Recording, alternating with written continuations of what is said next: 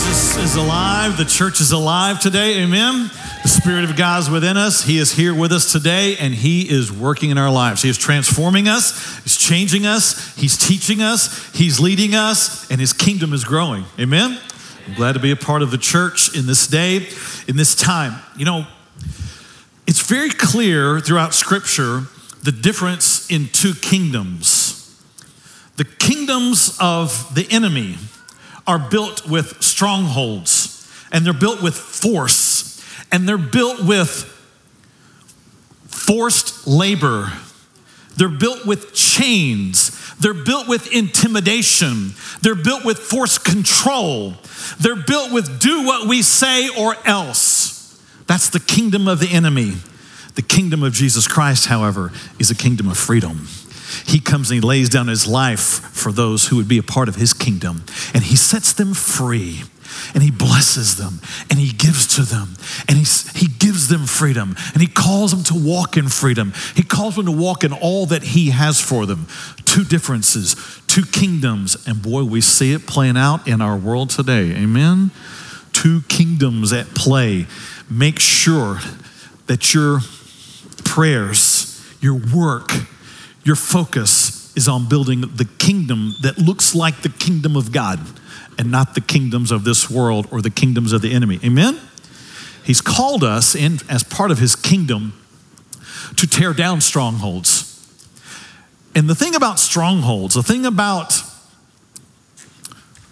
lies that get built, habits that become part of life, addictions, and even patterns of thinking, those don't just get broken haphazardly. You don't stumble into freedom. You don't stumble into greatness. You don't stumble into greater joy, greater peace, greater life in Christ. It comes through intentional repentance and belief and practice of the faith. It takes work. It takes belief. It takes consistency. No one stumbles into weight loss. Hello, right? It doesn't just you don't just wake up one day and say, wow, I have lost 30 pounds. This is awesome. I don't know how I did it. I've been eating chips and drinking soft drinks. That doesn't happen. If it does, there's something wrong, right? No one stumbles into a great garden. Oh, it says, my goodness, there's squash and cantaloupes everywhere in my backyard. This is amazing. That doesn't just happen. It takes work. It takes discipline. No one stumbles into greatness. It's a phrase we use in our staff often, that there is a required intentionality that comes even in the faith. No one gets to the place where you say, wow, I don't know how it happened, but I've changed the way I think. I don't know how this happened, but I pray more boldly now. I don't know how this happened, but I know Scripture like I have never known before. I don't know how this happened, but I have faith greater than I've ever had before. No one stumbles into that. It comes with intentionality. It comes with purpose. And praying bold takes discipline. It takes work, and it takes time. You're not going to develop all of a sudden a great pray bold life by coming to church on one Sunday and saying, I think I'll do some of that. No, you'll do it in the day in and the day out and the discipline and the learning and the processing and seeking God. It's part of the process of learning to pray bold. And when you do that, you will find some breakthroughs. You will find strongholds being torn down. You will find life change happening. You'll see it happening for you, and you will see it happening for one you love. You'll see it happening in your spouse. You'll see it happening in your kids. You'll see it happening in your family. You'll see it happening in your friends, because God has called us to that kind of freedom. And when you pray bold, you will see that thing happen. And those freedoms, those joys, those delights all wait for us. And God could do whatever He wants, but He's chosen to do it through those who will pray and pray bold. Amen? So that's what this series has been about. I want to kind of set up where we're headed today, because God has a process that He is working in our life. When we recognize that and join Him in that, then we'll see change happen. So I've done some of this before. I want to bring it back around today, and I want us to kind of look at it in a fresh way today. So every person that is born, the Bible says they are born in the flesh. Now, I don't mean they have skin, they do, but you are born with a way of thinking. You are born self-centered. You don't have to teach a baby to want to have its needs met. In fact, it cries if it doesn't get its needs met. Now, if you become an adult and you still cry when you don't get your needs met, you're still a baby. Come on now, right? Hello? You need to get past all that. But a person that walks in the flesh, the Bible calls it the flesh, they are all about them. They're all about, I want my needs, my time, my way, my comfort, my ease, and you define life by you. You're in the flesh. In fact, the Bible says that when that happens, you are actually dead. You are dead to the reality of God working in your life. You're dead to the reality of freedom and peace. You're dead to having victory in your life because you're just consumed with yourself. You are in the flesh. But you weren't intended to stay that way. God had a plan and a purpose to free you from all your selfish addictions and desires and urges and appetites. You were not meant to just be a slave to your urges. Now, the world today has come to believe that. The world today says, no, this is what I am. If I have an urge, if I have a longing, if I have an appetite, I am that thing. And so they've come up with new terms and new labels and new ways to define what they are and what they want to be. And they identify with their urge. They identify with their desire. And they name themselves that and then walk in that and claim, this is how I was born. This is how I was made. Now, in some ways, they're right, but you were never intended to be a slave of that urge and appetite. Because when you stay in that, you are dead to God. You're dead to life. You are dead to anyone else around you, and you want everybody to conform to you. And if people don't conform to your urges and appetites and desires and don't recognize your pronouns and don't recognize your dysfunctions and don't recognize all your desires, you cancel them, right? That's what the world is doing today. They are in the flesh, and we are seeing it in rampant form today. Romans chapter 1 describes that whole thing, where the culture has become a slave to itself, and it worships and serves the flesh. Whatever the flesh wants, you serve it. You cater to it. You go with it. And you cancel anybody who comes against it. Romans 1 says that that's what would happen in a culture that dismisses God. They would worship and serve the creature rather than the creator. They would dismiss whatever he says and highlight whatever they feel in their appetites. And the Bible says that whoever stays in the flesh and rejects God, they will die and go into an eternity without God because they have not been redeemed. They have not received new life. They are still walking in their flesh.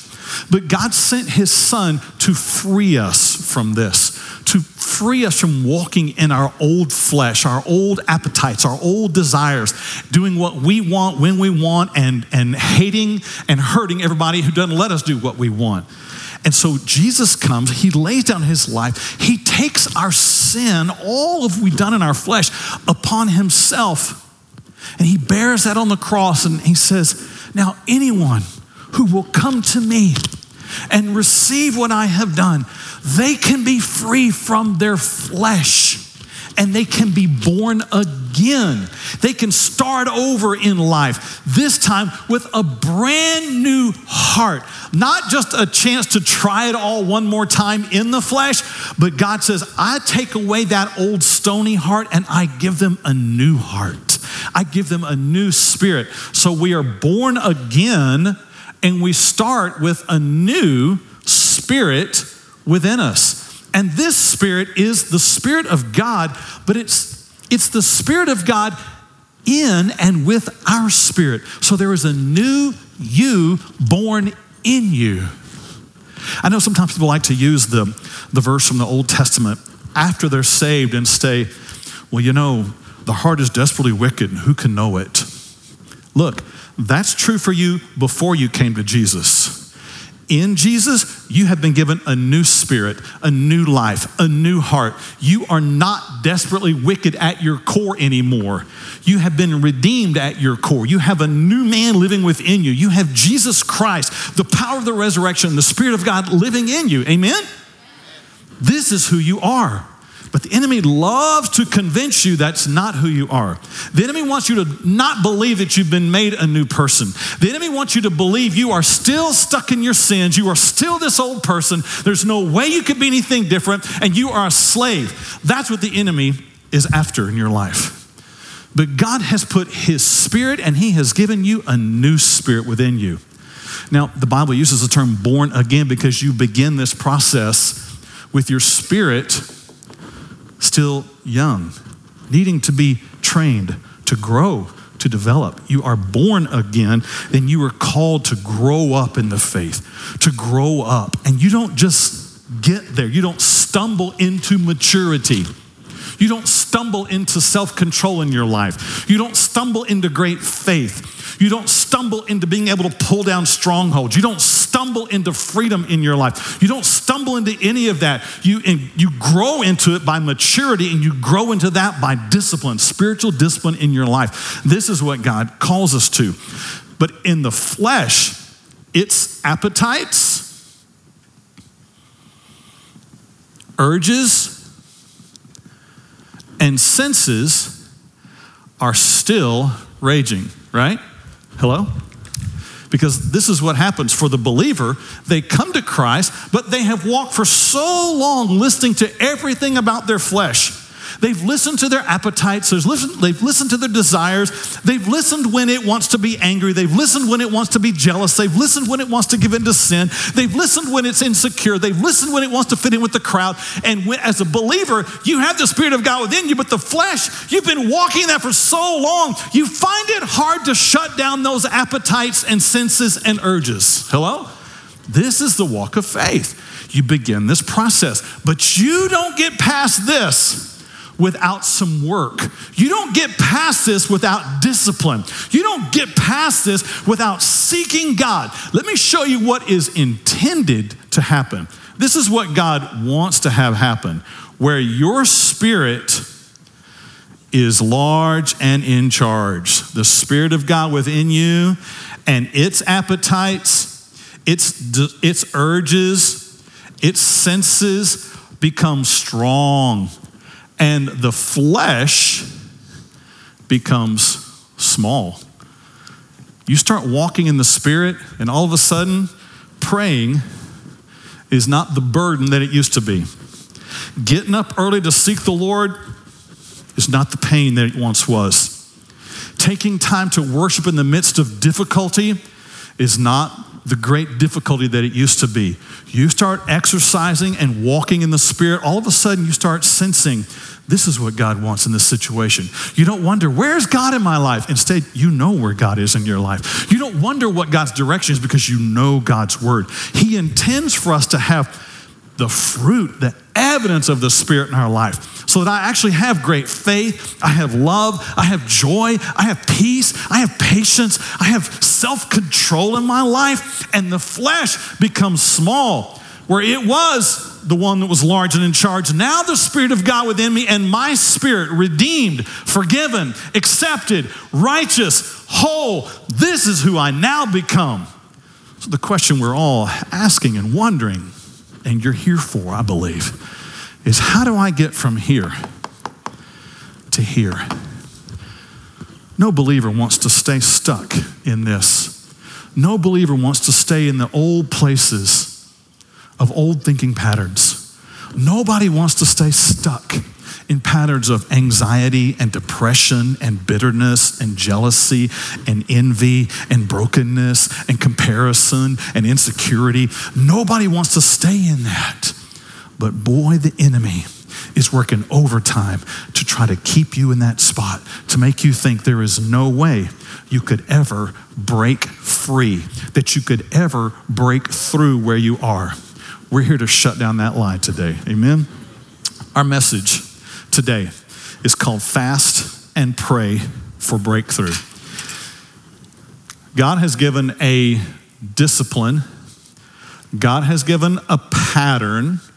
God has given a process for how we move from walking in the flesh and listening to all of its appetites and urges and desires. He has given us a plan for how to move from here to here, to do the work, to grow in the Spirit, to sense God, and to know that growth is happening in me. And so today, we're going to be looking at Isaiah 58. If you've got your Bibles with you, go ahead and turn to Isaiah 58. We'll set this up and see what God has to say about fasting and praying. Because you and I all want to break free from where we are right now. Amen? You've got some things in your life. You can just be honest with yourself and God. He already knows, by the way. There are some things you want to break through. There might be some ways that you've thought. There might be a habit. It might be a pattern. It might even be something financial, relational. It might be a loved one that you're praying for because they're stuck in a place and they need a breakthrough. Isaiah 58 talks to us about the fast and how fasting and praying brings us to this place of breakthrough. Now, let me set up a little bit of Isaiah 58 because it's at a time when God is writing to his people and they're very religious. In other words, they're going through the motions. But inwardly, there really hasn't been a whole lot of change. In fact, inside, they are incredibly dark. They're incredibly selfish. But outwardly, man, they are putting on the show. They are going to the temple. They're dressing up. They're talking the talk. They're worshiping. They are even fasting. I mean, they are really putting on all the externals, but internally, there is nothing there. They're hiding it all, they think, from God, and inwardly, they're dark. Their thoughts are evil. They're corrupt. They're addicted to sin, and God calls them all out. Isaiah is the prophet that God uses to address the sins going on in the nation. And when you read through some of the early chapters of Isaiah, it almost reads like a modern day news website describing our day.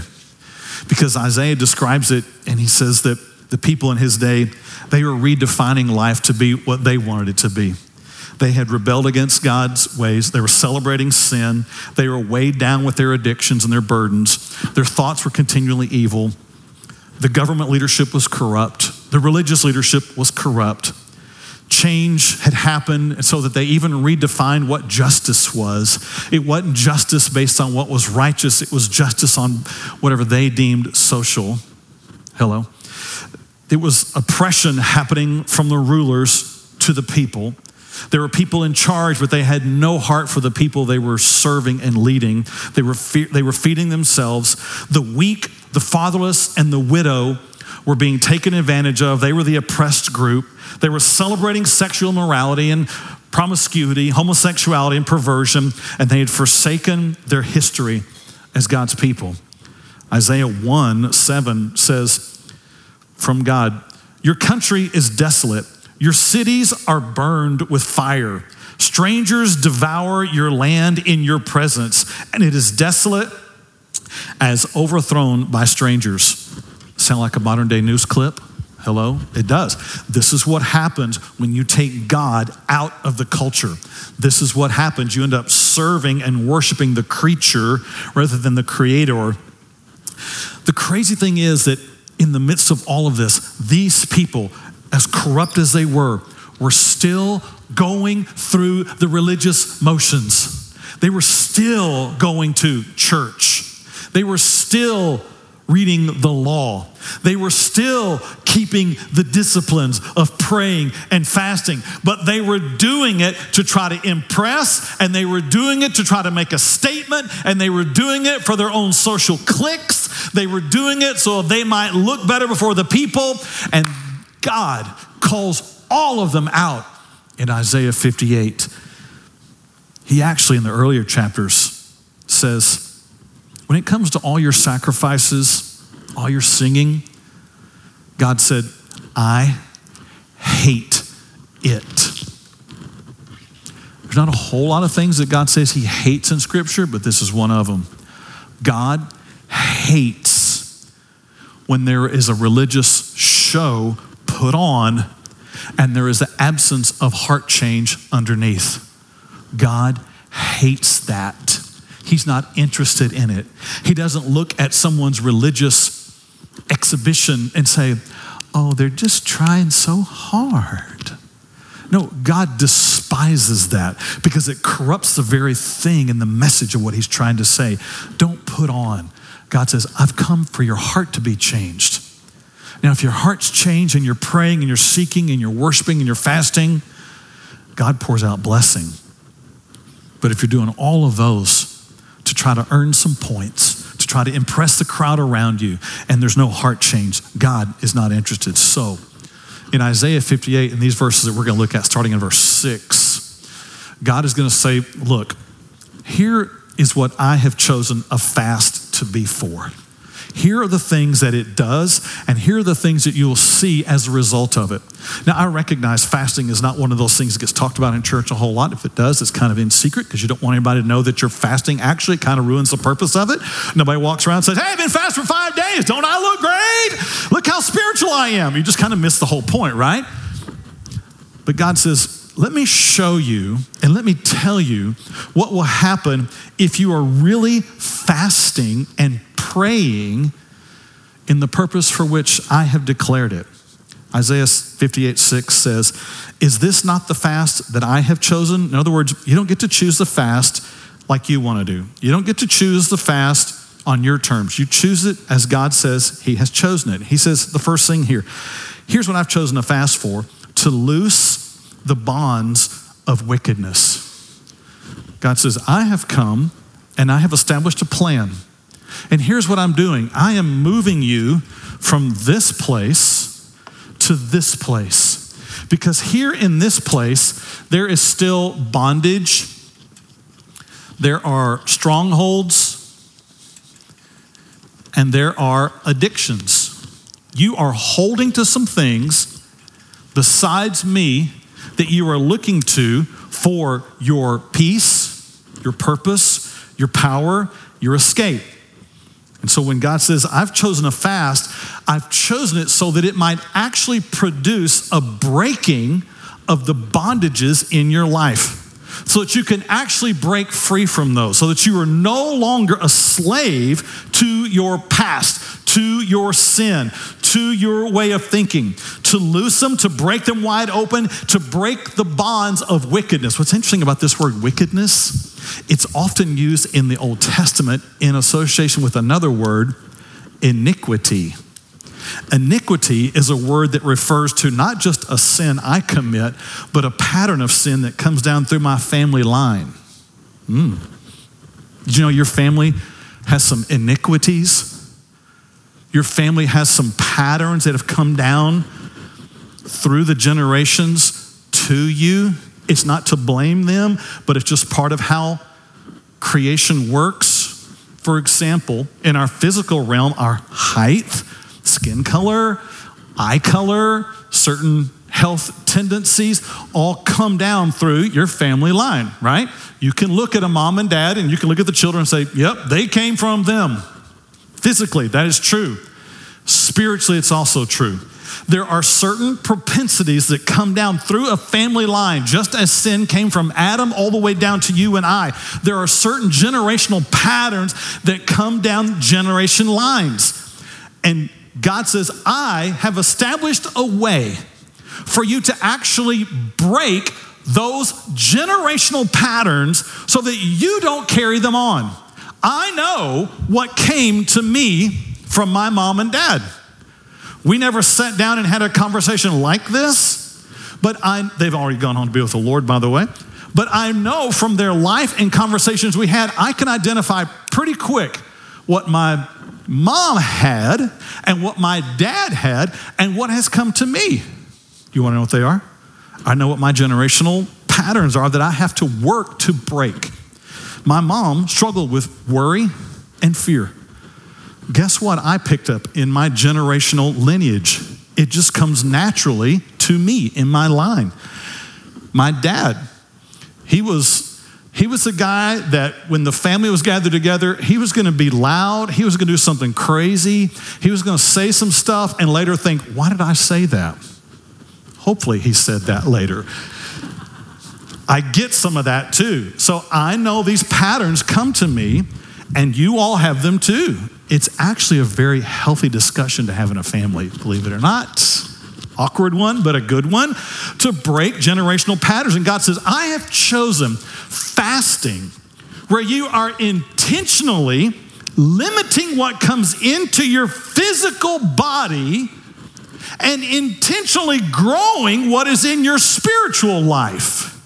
In fact, the word fast means to cover your mouth, to stop the intake, to come to a place where you stop feeding the flesh and its appetites and its urges and senses and desires so that you can purposefully build your spiritual appetite, urges, senses, and desires. Now, fasting's popular today among dieters, intermittent fasting, right? It's one of those things that people practice. You can download apps. They'll help you with fasting. They help you with intermittent fasting, and they provide some great health benefits.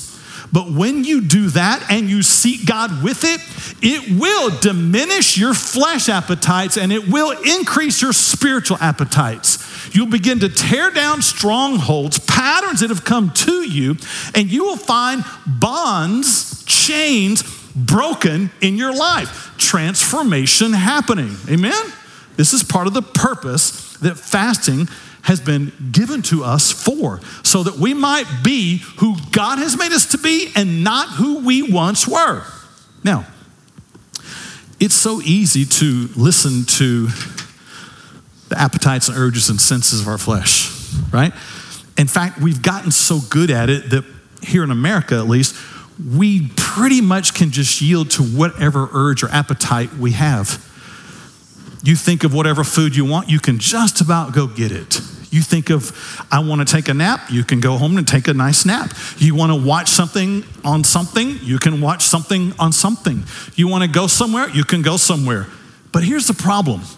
If you always yield to whatever your flesh wants, you are putting it in charge. You are saying, you get to decide everything in life, right? And you let it reign. If you do that, if you train it to be in control, then it's going to say some other things to you like, you ought to be really mad right now. You ought to be really jealous right now. You ought to be filled with anxiety right now. You ought to be worried right now. You ought to be insecure right now. And you train your flesh by feeding its appetites, you'll soon train it to be in charge of other parts of your life. And this is where many Christians live. So much so that when a spiritual appetite comes, when all of a sudden you have a desire that says, I think I want to read the Bible. What we often do is we check in with our physical senses to see if they agree. I think I want to read the Bible. No, I'm too tired right now. You see what's happening here? Instead of the Spirit being in charge, we said, flesh, you decide. I think I want to fast. No, I'm way too hungry. You see what's happening here? I think I want to tell my family member about what God is doing in my life. No, that would be embarrassing. I think I want to start being more bold about my faith. No, you're going to get reaction. You see what's happening? You are allowing the flesh to decide if you're going to walk in the Spirit. And it's time for the church to wake up and say, that's enough of that. I'm not going to let my flesh be in charge anymore. I have been set free from my sin. I've been set free from my flesh, and I am called to be a spiritual person who prays, worships, is bold in my faith, and is growing in my walk in Christ. I'm changing, I'm transforming, I'm not addicted anymore. But to do that, you're gonna have to be at a place where you tell your flesh, no, you don't get to run the show anymore. No. You're not in charge. No. Emotions, you don't get to run this deal. Thoughts, backseat. Feelings, no. Urges, no. God gets to lead in us. Amen? Now, this is where fasting and praying comes in. This is tough. It's not easy to fast. The minute you say, I'm going to fast and not eat this meal, you know what's going to happen next. Old flesh is going to say, hey, we're hungry down here. If you don't know it, I'm going to rumble and you tell me a little bit. I'm going to cause you to get a headache. I'm going to make you weak because I'm in charge and I don't like being told no. That's the flesh, right? I'm insecure, I'm fearful, I'm worrying, I'm mad, I'm whatever. And I'm going to let you know it. And here I am. Why? It's time for the church to say, look, flesh, you were crucified with Christ. I no longer live, but Christ lives in me. Get out of the driver's seat. Get in the back. What do you think you're doing? So God says, I have established the fast as a way to break the bonds, the patterns, the wickedness, the iniquities that hold you so that you don't have to stay addicted. And it's just interesting that God would choose the primary way of being through food. Now, he goes on in the same verse and says, not just loose the bonds of wickedness, but to undo the heavy burdens. I love this, the word undo here in the Hebrew, it actually means to shake off, to have a weight on you, but you rise up in power and say, that's enough. And you shake it off. You get it off of you. You undo the burden that was weighing you down. The burden that says, I'm just worthless. I'm just no good. God could never bless me. I'll never measure up. I'll never be enough. I can't do anything right. I'm terrible. I'm crazy. I'm ugly. I'm stupid. I'm whatever. Those heavy burdens. I can't be blessed by God. I could never have peace with God. I can't break free from this addiction. My life's going to be miserable. I'm not going to have enough. All of that stuff are heavy, heavy burdens. And most Christians just walk around this is my cross to bear.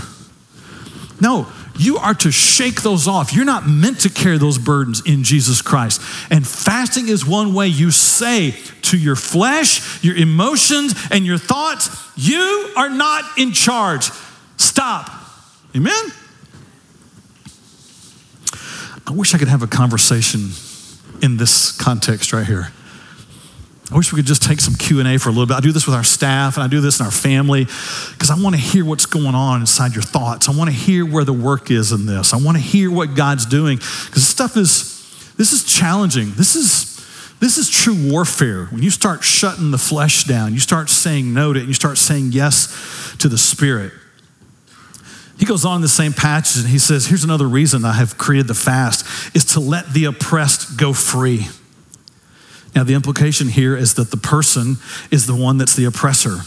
And he creates the fast. He changes the motives. He changes what's inside so that you actually let the oppressed free. Well, who are the oppressed? They are the people in your life that you're holding in a prison.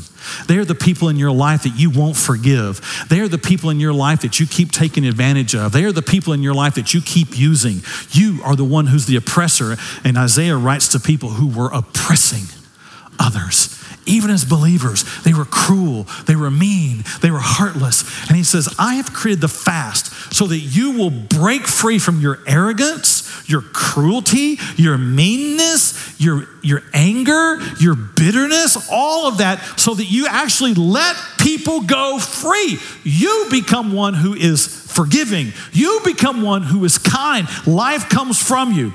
He goes on, he says also that you break every yoke. That there is no burden attached to you. The yoke is what was applied when there were two animals who were going out to be servants to the farmer. And he would put two oxen together, two cattle together, and they put a wooden yoke around their necks and they were put into forced labor.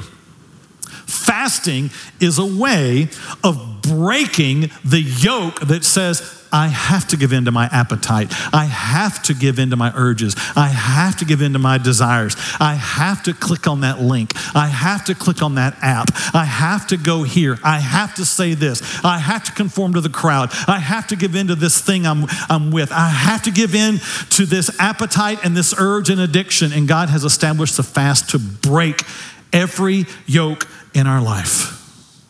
Amen? He goes on in verse 7, he says, is it not to share your bread with the hungry, and that you bring to your house the poor who are cast out? When you see the naked, that you cover him and not hide yourself from your own flesh? This is God's way of saying, look, you are so consumed with yourself that you can't even see the people around you in their time of need. You can't even tell that they're hurting, that they're spiritually naked, that they are in need of even physical food. You are so stuck on your own senses, you have lost your ability to sense people in need. You have dulled your relational senses. You can't even tell when you should be compassionate. You don't understand when you should be merciful. You don't understand when you ought to just shut your mouth. You don't understand when you need to speak a word of kindness. You don't even understand when you should be giving from what God has given you. You're missing the point because you are so dialed into your own flesh that you have dismissed the Spirit of God at work in your life. You're so here that you can't even recognize here. And you need to get here. And the only way you'll get there is by taking the intentional approach of fasting and praying and developing your spiritual senses to sense that there are people around you, that your husband has needs, emotional needs, spiritual needs, and to pray for him, that your wife has emotional needs, relational needs, and spiritual needs, that you pray for her, that your children have emotional and relational and spiritual needs, that you pray for them and you give to them and you sacrifice for them. This is what fasting helps us do, is increase our sensitivity to others. And then Isaiah says, now, let me tell you what it's going to be like when you do. And he transitions for us with a single word. He says, then. When you do this, here's what's going to happen. Let me tell you the product that will unfold in your life. If you will begin the intentional process of living in the diligent, intentional consistency of choosing to not always feed your flesh and instead feed the Spirit. To take time to seek God and to take time to shut down the flesh in your life. Here are the results. Here is the then. Here's what he says. Then your light shall break forth like the morning. He gives us this beautiful picture of someone who has, they've been out and it's dark. They've been out and the night's been long. And all of a sudden you can tell it's almost morning. The light is about to change a little bit, and you see and you look at the horizon and you begin to see the glow of the sun coming up. And it comes up and all of a sudden light just permeates the area and morning has come. I don't know if you've been through some dark nights of the soul. There have been some nights for me. There's been some long nights for me. Physical nights and some spiritual nights when I've just wanted morning to come. And I've wondered, God, where are you? God, what are you doing? God, do you hear me? God, are you going to answer? And then all of a sudden, he shows up in the moment. And it's like morning has come in that moment. Hope appears. Light breaks forth like the morning. God says, when you fast, when you pray, when you develop your spiritual senses, when you shut down your flesh and all of its urges and appetites, it will be like morning coming on the scene. It will all of a sudden increase your spiritual senses. All of a sudden you will see clearly where God is. You won't wonder, God, where are you? God, what are you doing? God, what am I supposed to do? No, light will break forth and you will know. Man, I want to live in that spot, amen? I want to live in that moment where I see God at work and morning happens and I know that I'm forgiven. I know I'm redeemed. I know God has a purpose for my life. And I walk in that and I see morning has come. I don't live as a slave to my urges. You know, this year, actually a couple of years ago, Jerry Phillips put me on to the blood type diet. It sounds kind of weird, but I saw Jerry losing a lot of weight from it. And I thought, I need to do some of that. I thought, I'm going to see what this is. Blood type diet is a book that a man put together that suggests that there is a certain diet that fits your blood type, that your body has a certain chemical makeup, and that if you eat the foods that have been really, that will benefit your blood type, you will actually lose weight and you will be more healthy. Well, sounds cool. Seen it work for Jerry? I'll look it up. I looked it up. I didn't even know my blood type. I ordered a little thing on Amazon, checked my blood type. Turned out I have A positive blood. Cool. I look in this book and it tells me what A positive blood type should eat. It was everything that I don't like to eat. It told me what I could not eat. It was everything I love to eat. I'm like, Jerry, what are you doing to me here? I thought, I was kind of at a health crisis at the moment. I thought, I'm going to do this. It's going to be tough because I don't like eating what I don't like to eat. And I want to eat what I want to eat. But eating what I wanted to eat was actually hurting my body. And I was struggling with health issues. I mean, indigestion every day, not sleeping well at night, keep just gaining weight, bloated, miserable, unhappy, physical problems. I thought, I'm going to do this. I did it, and it was tough at first. I made the shift. But then as I went through it, I started recognizing something else. This is not just about a diet thing or a lifestyle change. I all of a sudden recognized, man, my flesh has been large and in charge. Because I was at that place where I thought, I smell barbecue. Let's go get some barbecue. I smell chocolate cake. Let's go get some chocolate cake. I want this. I want that. I want this. And all of a sudden, this turned into more than just a dietary shift. This turned into, hold on here. There's somebody ruling me inside, and I don't like them. I'm not going to be a slave to my appetites anymore. So it turned from me because now I began to apply this discipline to try to put my redeemed self back in the place of leadership in my life and not my flesh self anymore. Do you understand me? I'm not making a pitch for blood type diet. I'll talk to you about that if you want. That's not my purpose here. My purpose is what God says. He has come and made a way for you and I to know that there is life in the Spirit, for us to be free from our guilt and shame, but also be free from sin in our life, to be free from being a slave to my urges and appetites of doing whatever I want when I want. That is a slave when your urges are the one who are telling you that. And God says, if you will follow my pattern, your light will break forth like the morning. You will begin to see God in your life. You will no longer wear the label of your dysfunction. You'll no longer wear the label of your past. You will start to wear the labels that God has given you. You'll stop calling yourself ugly, stupid, rejected, a failure, guilty, not enough, constant failure. You'll stop all of that and you'll start identifying with what God says you are. Redeemed, accepted, whole, righteous, holy, and just in His sight. Amen? Your morning will break forth, or your light will break forth like the morning. It also says your healing will spring forth speedily.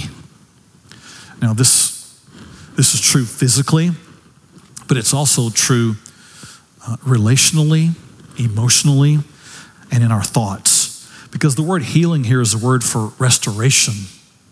It's a word that means to put back in the order that God had purposed it for. And so where you have known brokenness, where you've known hurt, where you've known pain, where you've known rejection, all of a sudden you will begin to experience a healing in those areas. You begin to experience a restoration of the life that God intended you to have. Wounds from the past, you'll start experiencing healing for those.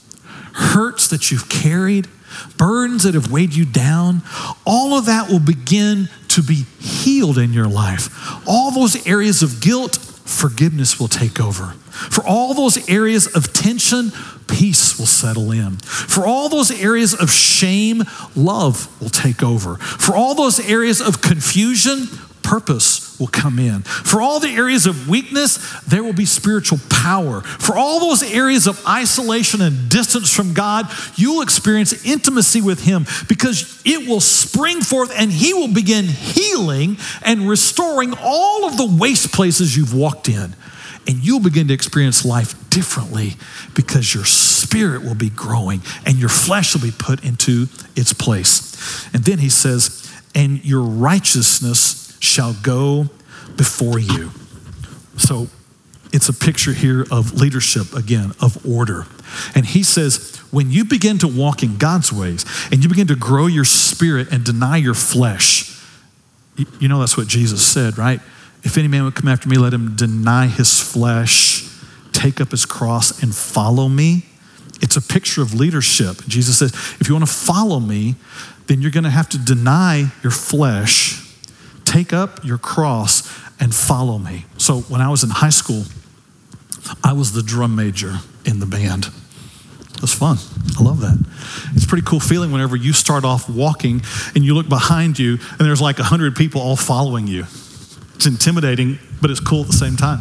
Because if you're marching in a parade, you get up here and all of a sudden you do this kind of deal, and you turn and go this way and you look behind you and like they're all turning at the same time. They're all doing that. It's like, dude, did you see that? It's cool. This picture right here, Jesus says, if you want to follow me, deny yourself, take up your cross, and let's go. And this verse says, when you begin doing this, when you begin putting your spirit ahead of your flesh, you are putting order in place. And he says, and righteousness will go in front. It will be in the lead. It will be the one in charge. And all of a sudden, you'll start walking and saying, I am going to follow what is righteous. I'm going to follow what God says. And you'll walk with that leading.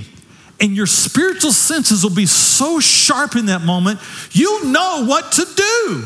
You'll know God's word, you'll know God's spirit, and you won't be wondering like, which way did the drum major go? I don't even see him anywhere. You'll know righteousness is walking in front of you. You'll know God's ways. You'll walk in it. You'll come upon moments and you'll say, I know what to do in this situation. I know the choice to take. Righteousness demands it. Righteousness tells me what to do. I'm not following the crowd on this deal. If the crowd goes left, I'm going right because righteousness leads me. And your spiritual senses will get sharp when you start fasting and praying. And righteousness will go in front of you. Not only in front of you, it says the glory of the Lord will be your rear guard. God will be in front and God will be in back. You can't protect your back, but boy, He can. He can make sure that if the enemy comes against you one way, he'll send it out 7 ways. He can make sure that if the enemy tries to cast an arrow at you, he'll stop it. His glory will be the guard. He'll take care of the press. He'll take care of the media. You don't have to go check your social media every day to see what their world or what your enemies are saying about you. He'll take care of all that, shut all that down. You'll follow after righteousness and He'll take care of your rear guard. But finally, He says, then you shall call, and the Lord will answer. All these other things are amazing, but this, though you shall call on the Lord, you shall pray, and He will hear, then you shall call, and the Lord will answer. Let's click on verse 9, get it up there. Then you shall call, and the Lord will answer. This is pray bold. This is confidence. This is certainty. When you get your spiritual senses sharp, and you deny your flesh, you put it in its place, you don't listen to its urges, you start listening to God, you start building your spirit, you start walking in righteousness, you will pray and God will quickly give an answer. And you'll know. You won't wander. You won't wonder. You will hear because he answers. But then he finishes with this. He says, you shall cry and he will say, here I am. The minute you just whisper, God, he shows up. The minute you just begin to breathe his name, he shows up in a moment.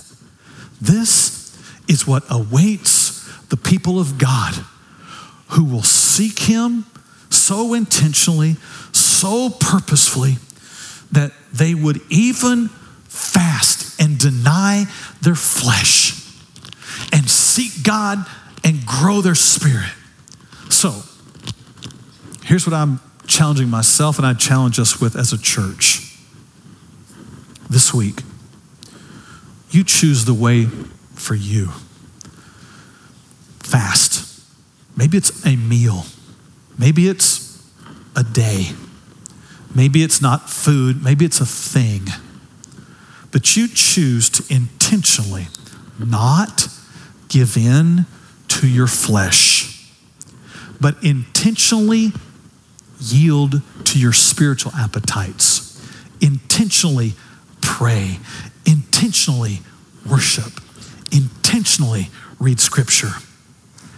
And I would ask toward this end when you do, so that you might actually become mighty in spirit.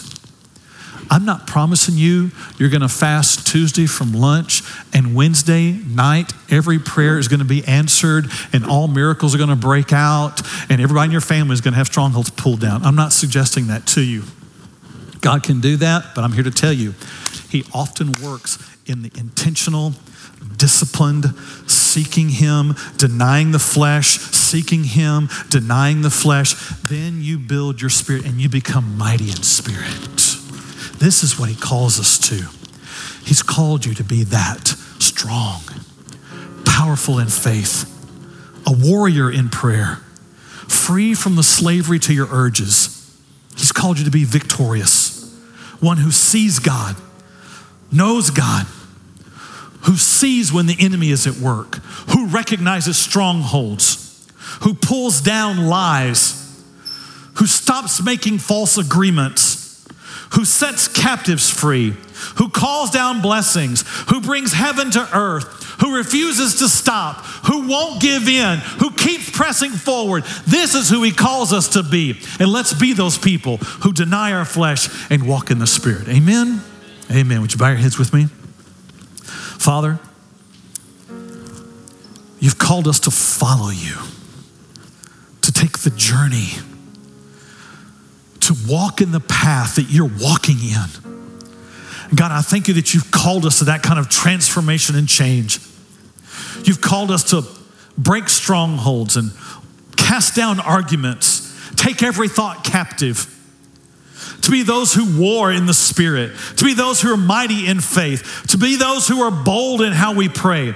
And God, I pray that this week we would begin that journey of intentionally fasting and praying, denying and seeking, so that we might become what you have called us to be. Your people who are mighty in spirit, those who recognize what's happening in our day, those who are not dismayed, those who are not ashamed, those who are not afraid of what's happening, but we stand up as conquering, confident warriors, believing, trusting, praying, and seeing you answer, and seeing you break strongholds in our family, seeing you set captives free of those we love, seeing transformation happen in our lives, and growing and becoming a people who are truly mighty in your Spirit. I ask these blessings upon us as a church, because this is what you've called us to. This is what you've promised, that as we do those things, we would see who you are and the gates of hell would not prevail against us, God. We pray all this today. In the name of Jesus, amen.